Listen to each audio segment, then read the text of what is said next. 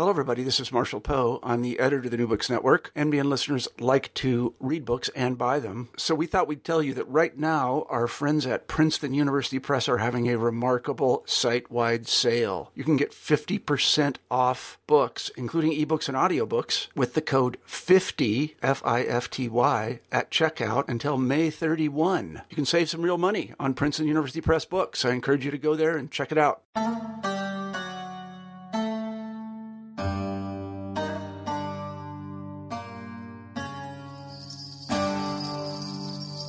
Hello and welcome to a new episode of New Books in Islamic Studies. I'm your host, Sher Ali Tareen. For each new episode, we choose an important new book in the field of Islamic studies and we chat with its author. Few images attached to Islam and to the Islamic legal tradition, the Sharia in particular, are more often and more disturbingly sensationalized than that of the stoning punishment.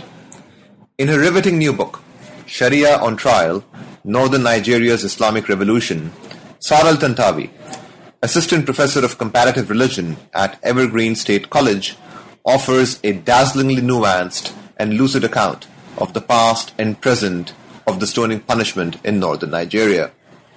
Effortlessly moving between pre-modern and contemporary archives and contexts, Al-Tantawi traces the shifting meanings and political projects that have been invested into the stoning punishment over time. Historically grounded, theoretically exciting, and lucidly composed, this book is sure to spark important conversations and debates in multiple fields. It will also make a wonderful text for undergraduate and graduate seminars for courses on Islam, Islamic law, gender and sexuality, and on Islam in Africa. Here now is my conversation with Professor Sara Al-Tantawi. Hello, Sara. How are you doing? I am fine, Sher Ali. How are you? Very good, Sarah. So good to be talking to you. As we were briefly discussing before we went live, that was such a pleasurable book to read on such a difficult topic, but you've dealt with it so mellifluously. And this really will be a book that will spark many conversations, both among scholars and I think in the classroom also. So thank you for your time. We have a tradition on New Books in Islamic Studies that our first question is always biographical.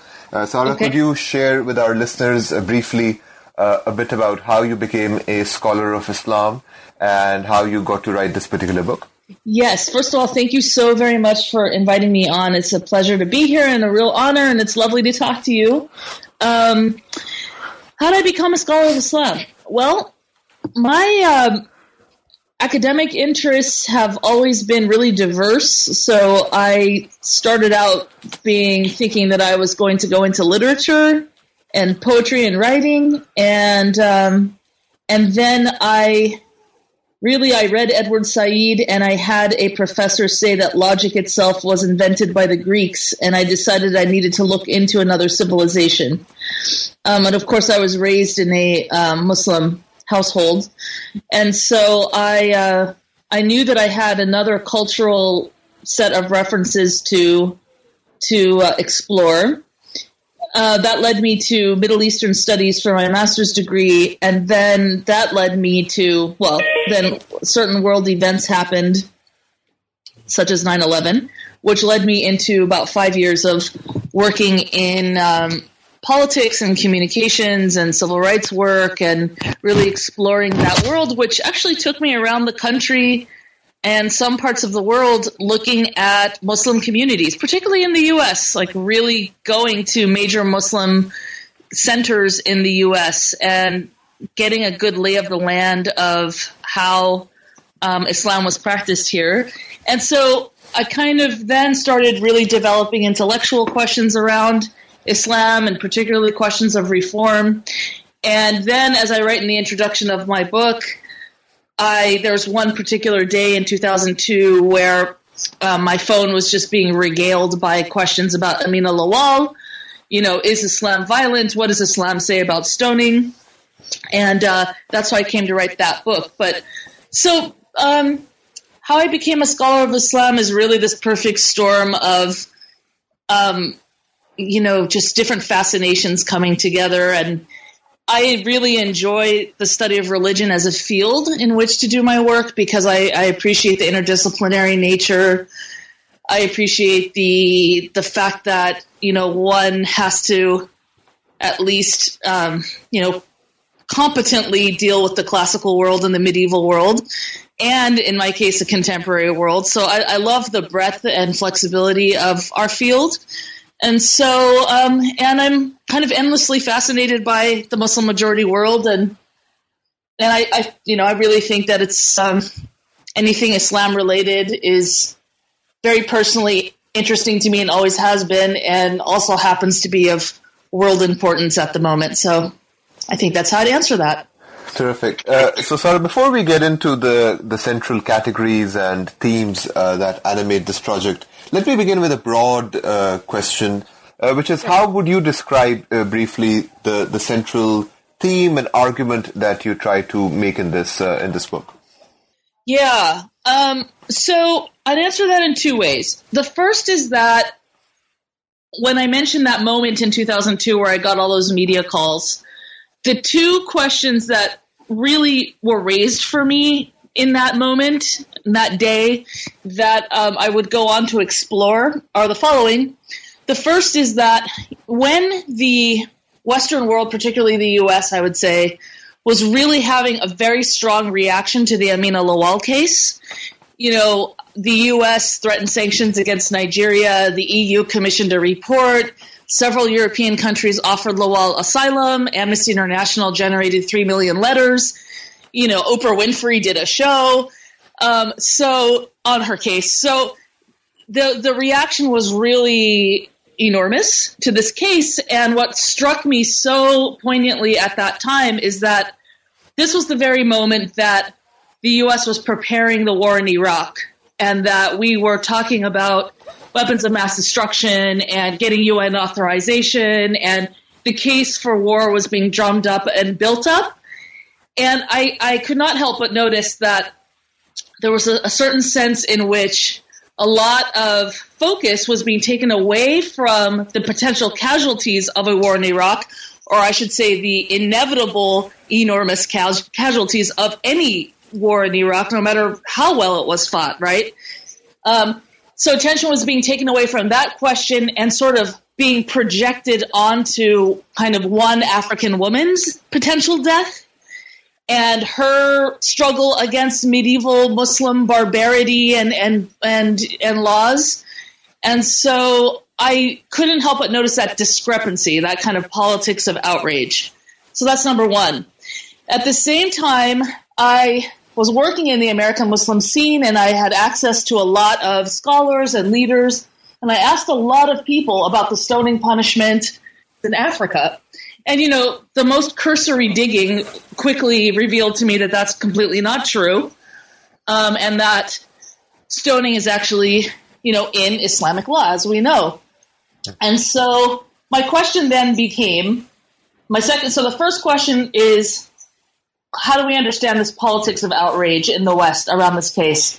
The second big question of the book is, can Lawal's sentencing to death by stoning 2 years after 12 northern states decided to re-implement Sharia be explained by Islamic law primarily? In other words, anywhere that you implement Islamic law, you're going to get results like stoning and hand amputations, almost like a recipe book?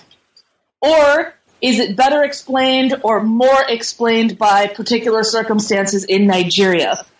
And so when I first started the project, I was very much in the first camp, and now I am much more in the second camp.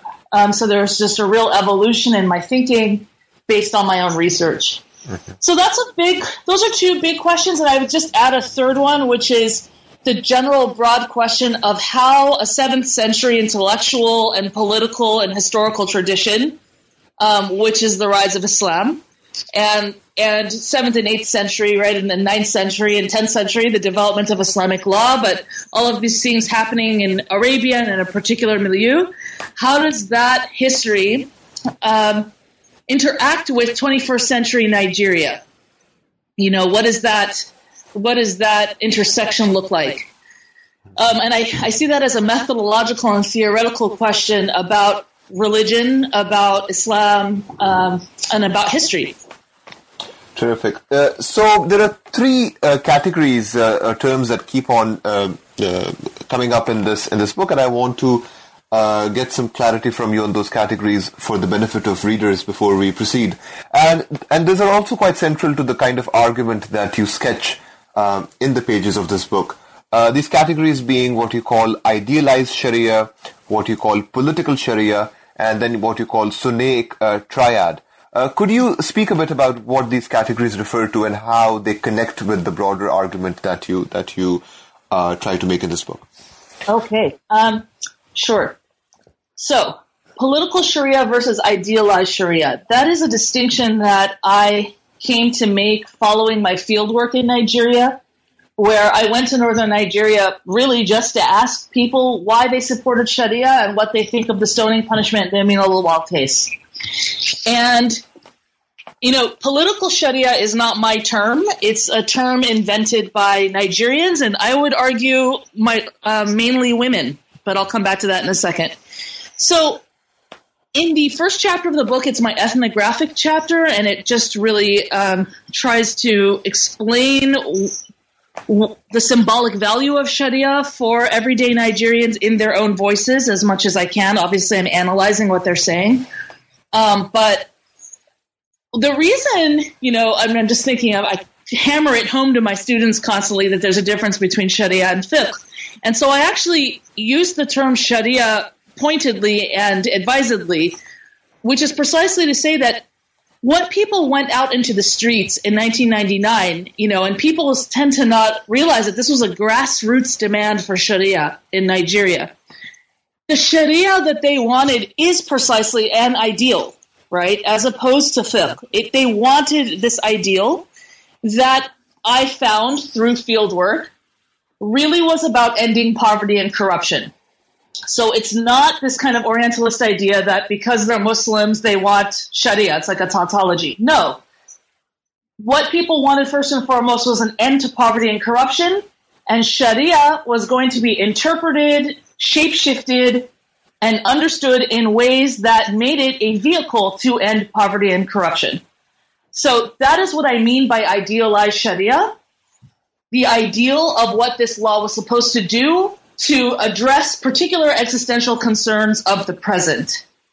And I would say in addition, idealized Sharia is this inviolable thing that can't be touched by the evil hands of man, if you will. Okay, so it's this space inside of people. It's a concept that is perfect, that is pristine, and that kind of almost retains purity in difficult social, economic, political circumstances. That's idealized Sharia, and that's what people went out into the streets to try to have become the law of the land in Nigeria.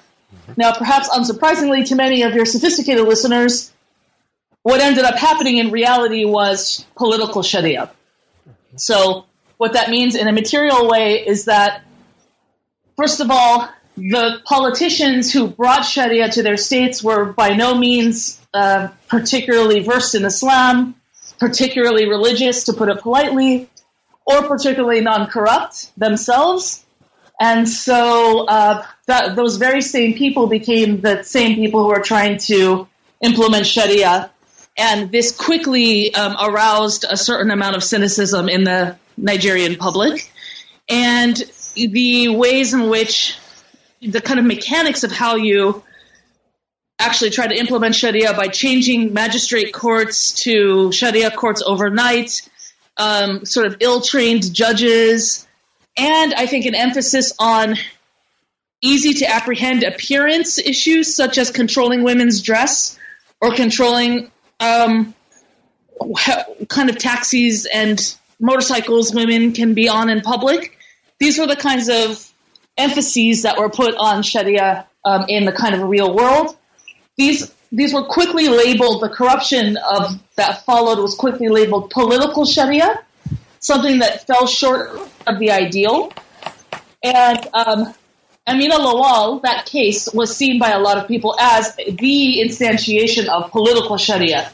Because after all, people did not go on the streets to prosecute a peasant woman. They went out in the streets to prosecute governors. So those are those two terms. The Sunnaic paradigm, I call it the Sunnaic paradigm or the Sunnaic triad.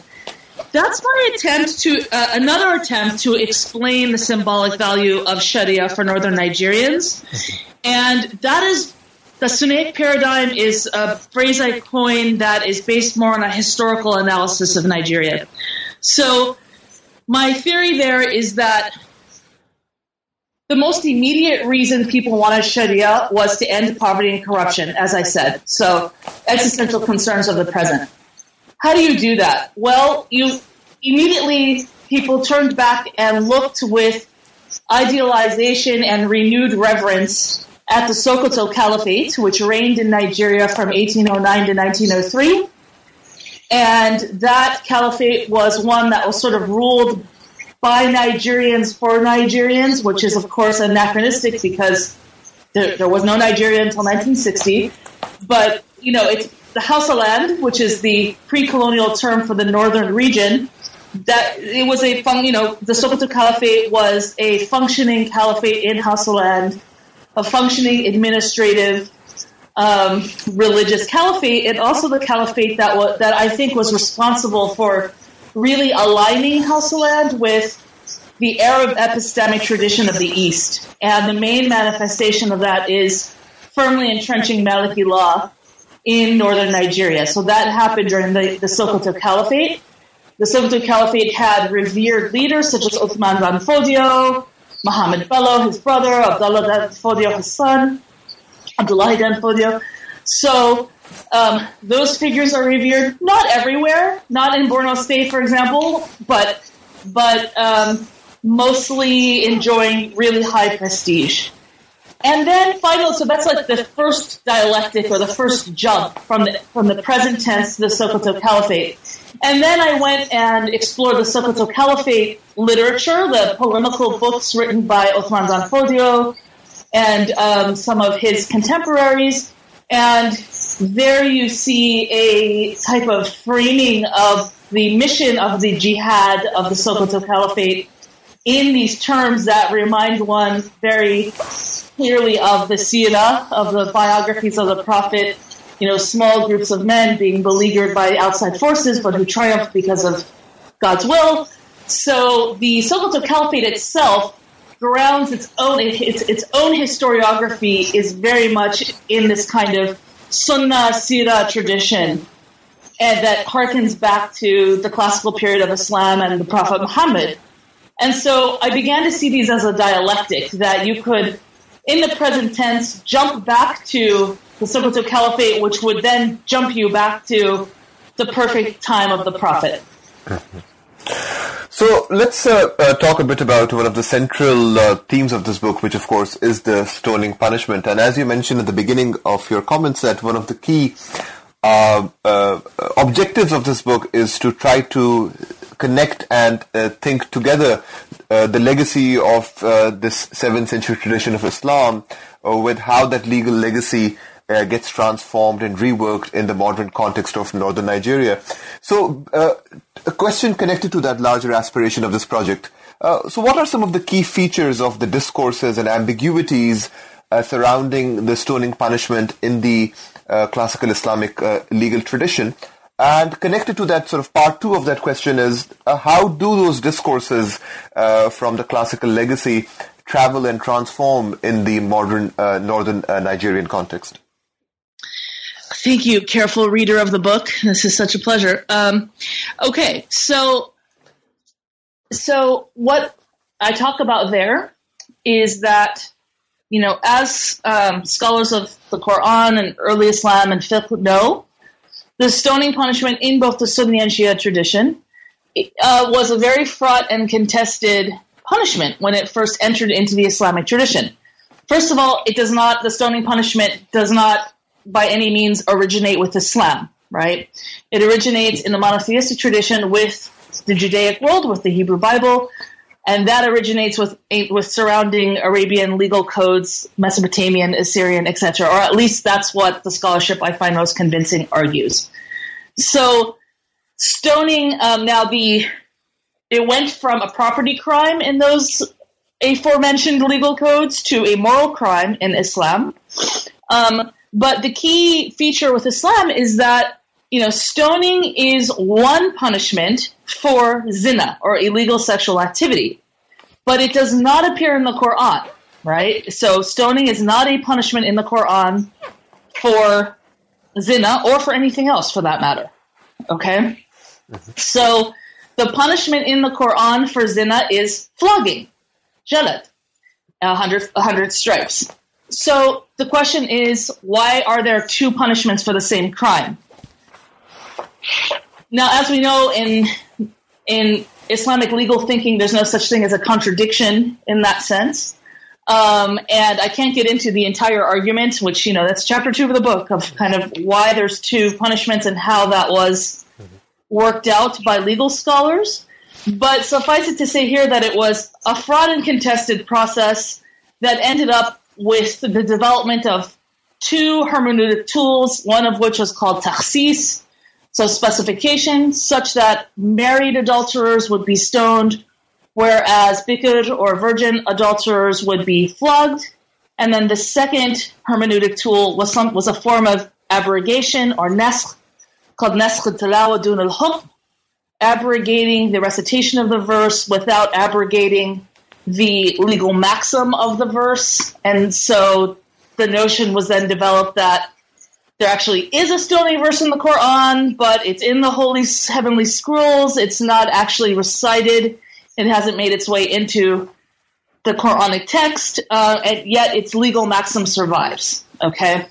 To my knowledge, there is no other example of naskh al-tilawa dun al-hukm except a stoning punishment. So then another question immediately arises: why go to all of this trouble and all of these acrobatics to legalize this punishment? And I believe that has to do with the authority of Umar ibn al-Khattab, and I have a paper coming out on that next year, early next year, if anyone's interested in that question. And also I've written something else on, why would given that my theory that Umar ibn al-Khattab's authority had a lot to do with this, why would the Shia tradition accept the stoning punishment? And I've written an essay on that, which about through the lens of Tusi, which you can find on my academia.edu page if you're interested. So it's a fascinating kind of little corner of my research that I spent a lot of time on, and then just began to think about, well, okay, so how does all this translate to 21st century Nigeria?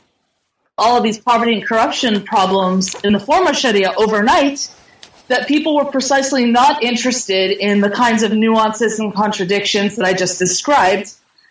And instead, what they precisely wanted, in fact, was a legal system that could stone and amputate people quickly and bring justice quickly and cheaply and without a lot of fuss. Okay, so what that led to practically was vastly reduced legal codes, and it led to what I argue in a more broad sense, this kind of, this is all very complicated, and there's at least a chapter and a half on colonialism in the book and how that's changed the Nigerian legal system and Islamic legal system.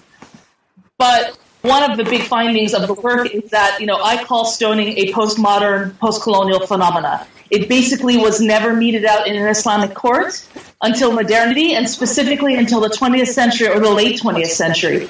So another big question is, why? What's happened such that there's so much more stoning? And I think that, post-colonial fracture, vastly reduced legal codes, these all help explain. And also, in the case of Nigeria at least, the idea that sovereignty is intimately tied to the ability to mete out life and death.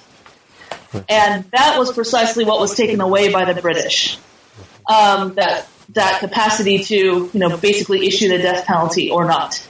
And as we all know, and often in colonial contexts, family law was left to, local native males. So that's just scratching the surface of how stoning kind of translates in Nigeria. So let's get to the Amina Lawal case that, of course, you spend much time discussing in this book. First of all, who was Amina Lawal? Could you tell us a bit about her, her background, and so on? And then could you say a bit about her case? What were the central lines of defense and prosecution that came up during that case, and what were the most striking aspects that you found as you examined that case? Okay, my challenge here is going to be to keep this brief because I find the case, endlessly fascinating. So Amina Lawal is a peasant woman from northern Nigeria, Katsina State. Spoiler alert, she is still alive. She was acquitted in an Islamic court. She has since remarried, and she's doing fine as far as I know. So what happened was that in 2002, Amina Lawal and her lover at the time, Mohammed Yahya Karami, were dragged into court by kind of onlookers and accused of zina. Now, because Maliki law is operative in northern Nigeria, Amina Lawal was kept in custody because she had recently given birth. And the Maliki School of Law is the only school in which pregnancy and childbirth are proof of zina. Muhammad Karami was able to put his hand on the Quran, swear that the child was not his, and walk out of the courtroom, never to be heard from again. Now, one might ask, why wasn't a DNA test done? And one of the reasons I would give for that is that, once again, we're dealing with idealized Sharia and quick silver bullet solutions, and it's not the mood. People don't necessarily want DNA tests. Okay. So, Amina Lawal was convicted of the crime in the lower court of Bakuri, the city in Katsina. And she actually confessed to the crime, thinking that if Islamic law willed it, and if God willed it, then she would be okay. So she had full confidence in Sharia and in Islam as a sort of, common person. There's a scholar, Kamari Maxime Clark, that writes really interesting about that aspect of it. She calls this the micropolitics of acquiescence. What's behind that? Amina Lawal acquiescing to this regime so quickly, but let's just leave that there. So she lost her initial trial, and then her lawyers appealed the trial, and somewhere in the mix, the Western world had gotten wind of this case. And so I spend a lot of time also analyzing the role of the West and Western NGOs in Amina Lawal's eventual acquittal. That's a really interesting question because, according to a lot of Western commentators, the West's intervention was instrumental in getting Lawal off, whereas Nigerian sources would tend more to say that if anything, the Western intervention was counterproductive and caused the right wing, if you will, in Nigeria to double down. And so I think that there's probably more truth to the Nigerian version, but with the caveat that Western financial support allowed Lawal to get much better and better trained lawyers. So it is not cut and dry. The role of NGOs and all this, the role of the West and all of this, although the hysteria around the case seemed hypocritical to a lot of people in Nigeria and was very unwelcome to a lot of people. Anyway, so Lawal then kind of really got better legal counsel, and she was able to win her second appeal getting off on various technicalities, including that she's a native Hausa speaker. She didn't understand the word zina. That's an Arabic word, so therefore her confession was invalid. But also, interestingly, Amina Lawal's lawyers were able to marshal something called the sleeping fetus doctrine, whereby it's a concept that comes from a medieval concept that comes from Galenic medicine that holds that a fetus can be asleep in the womb for up to 5 to 7 years. And so because Lawal had contracted a marriage a legal marriage. I mean, she was married before taking up with this lover. Her lawyers then could argue that perhaps the child was a result of her legal marriage. So with that argument and a couple of other technicalities, she was released. And, I go into a lot of other factors. I call it an instantiation of postmodern Islamic law. And this is why the book is called Sharia on Trial, because the case really quickly became not about Amina Lawal, but about what Sharia is and how it's going to work and what it has to do or not do with Nigeria and the Nigerian constitution. So that's analyzed in that chapter. Now let's continue a bit with this thread of thinking that you've already talked about just now, which is the reaction to the Lawal case, the international reaction that you also talk about in some detail in the last chapter, I believe, of the project. Could you say a bit more about this aspect that you just mentioned, that Lawal herself was, in some ways, her own subjectivity was hidden in these discussions, and it all became sort of a larger ideological fight over the relationship between the oppressed Islamic world versus the liberated West and so on. So could you say a bit more about this international reaction, and how did that reaction influence the case's proceedings and outcome? Yeah. I mean, I open that chapter, that is the last chapter, and I open it by sharing an excerpt from a blog post from an American commentator that assumes that Lawal was stoned to death,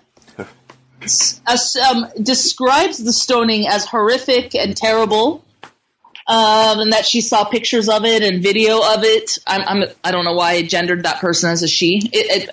I might have a good reason for that, and I might not. I'm sorry. But the blog poster wrote that. And the blog poster went on to compare the treatment of Amina Lawal with how Jesus Christ treated people who were going to be stoned by picking up the stones and casting them at himself and declaring that, "Let he who is without sin cast the first stone." So I just thought that particular excerpt was perfect in a fairly dramatic example of projecting onto Lawal's case, because Lawal was not stoned, and this person actually sort of invented seeing footage of Lawal stoned that certainly does not exist. So that's a small kind of micro example, but the case took on much larger dimensions, and so I go into a discussion in particular between then Interior Minister of France, Nicolas Sarkozy, and Tariq Ramadan, a Swiss-Egyptian intellectual, in which Tariq Ramadan kind of famously called for a moratorium on stoning, not a cancellation, of stoning. And so Sarkozy, sort of sicks him, and really, calls him a regressive and says that this is impossible and this is the 21st century France, and how dare you. And so I go into a lot of other discussions from American intellectuals and other European intellectuals that, really take Ramadan to task for this. Why can't he just condemn it altogether? Whereas Ramadan is trying to make the argument that it's not up to me as an individual person to condemn this punishment. It requires a conversation, a dialectic with Muslims, because this is law. And so the question is, what is law for Muslims in a post-colonial context, I think, and why is it so important to maintain the spirit, maintain the letter of the law, even if you don't maintain the spirit of the law? Because I ended up concluding that it's much more important to Muslims to have stoning be legal than to actually ever stone. Okay, so I talk about that aspect of, how easy it is for Western intellectuals to just sort of say, oh my goodness, can't you just condemn stoning? It's so easy to do. And on one hand, you would think that would be really easy to do, especially speaking, from the West as I am, and I can understand why someone would think that's very easy to do, but I try to explain why it's not so easy to do. And I don't even know if I'm necessarily coming down on Ramadan's side on this question of a moratorium. It's sort of the worst of both worlds, though I do understand what he's trying to do. And I'm not very sympathetic to the kind of bullying of these Western commentators. At the same time, I do put in the introduction and the conclusion to the book, a main message is that as Muslim intellectuals, as scholars of Islam, or as some combination of the two, we've just got to be a lot more systematic and serious about these kinds of questions, and we need to deal with them and stop kind of hiding from them. So that's one of my main objectives of writing this book, is that to stop hiding from questions like this. But anyway, and then the rest of the chapter on the Western reaction also really looks at the question of gender and looks at how, since 9/11, we've had a lot of scholarship, particularly from feminists. I'm now talking kind of Islamic feminists or feminists from the Middle East, or people who concentrate, at least scholars have understandably focused a lot of attention on how scholarship and even more broadly representations of women in the Muslim majority world can and have been used as a pretext for war. Most famously, Layla Abu Lughod, for example, writing about Laura Bush using the status of Afghan women as a pretext for war, Bush's war in Afghanistan. And so, that kind of colonial feminism has been critiqued, absolutely rightly, since 9/11. But one issue I do raise is, what do I do now with Nigerian women who oppose Sharia, and who see Sharia as disproportionately affecting them? How can we as scholars accurately represent their voices without falling into the traps that people like Abu Lughod are talking about? So a lot of the chapter also deals with that. So, Sarah, as we're coming to the end of our time, could you share a bit about what you're planning on doing as your next project? Sure, thanks. I'm currently working on a book on what I'm thinking of, at least, as the political theology of the Muslim Brotherhood in Egypt. So I've been turning my attention to Egypt for the last several years, perhaps for obvious reasons, but I also have always been interested in Egypt. And I am looking at the rise of the Muslim Brotherhood and looking really closely at the Nahda, the fall of the Ottoman Empire, and that kind of very critical moment of almost one civilizational paradigm in Egypt passing over to another, and just really that moment of modernity and how the Muslim Brotherhood can be articulated within that moment. And then I want to use a kind of rich analysis there to ask questions of the tenure of the Muslim Brotherhood's 1 year of presidency in Egypt. What was successful, what was a failure, and what brought so much opposition from the Egyptian people. I want to see if I can really pinpoint that. Lately, I've been thinking that gender is going to play much more of a role in this project than I had previously thought, but I'm in terms of my own research, I'm still very much stuck in the late 19th century. So that it has a while to go. And one gets busy with a lot of other projects and teaching, as you well know, but that's the big one right now. Sharia on Trial, Northern Nigeria's Islamic Revolution by Sara Al-Tantawi, published by the University of California Press in 2017. Thank you so much, Sara, for this wonderful book and for your time and for this conversation. I'm sure our listeners really appreciated your insights and we look forward to engaging further with this book. So thank you so much. Thank you, Shirali. It was such a pleasure. Thank you so much. So this was my conversation with Professor Sara Al-Tantawi about her exceptional new book, Sharia on Trial. I hope you enjoyed this conversation, and please also join us next time for another fresh episode of New Books in Islamic Studies. Until then, this is your host, Sher Ali Tareen, signing off. Stay well, take care, and keep listening to New Books in Islamic Studies.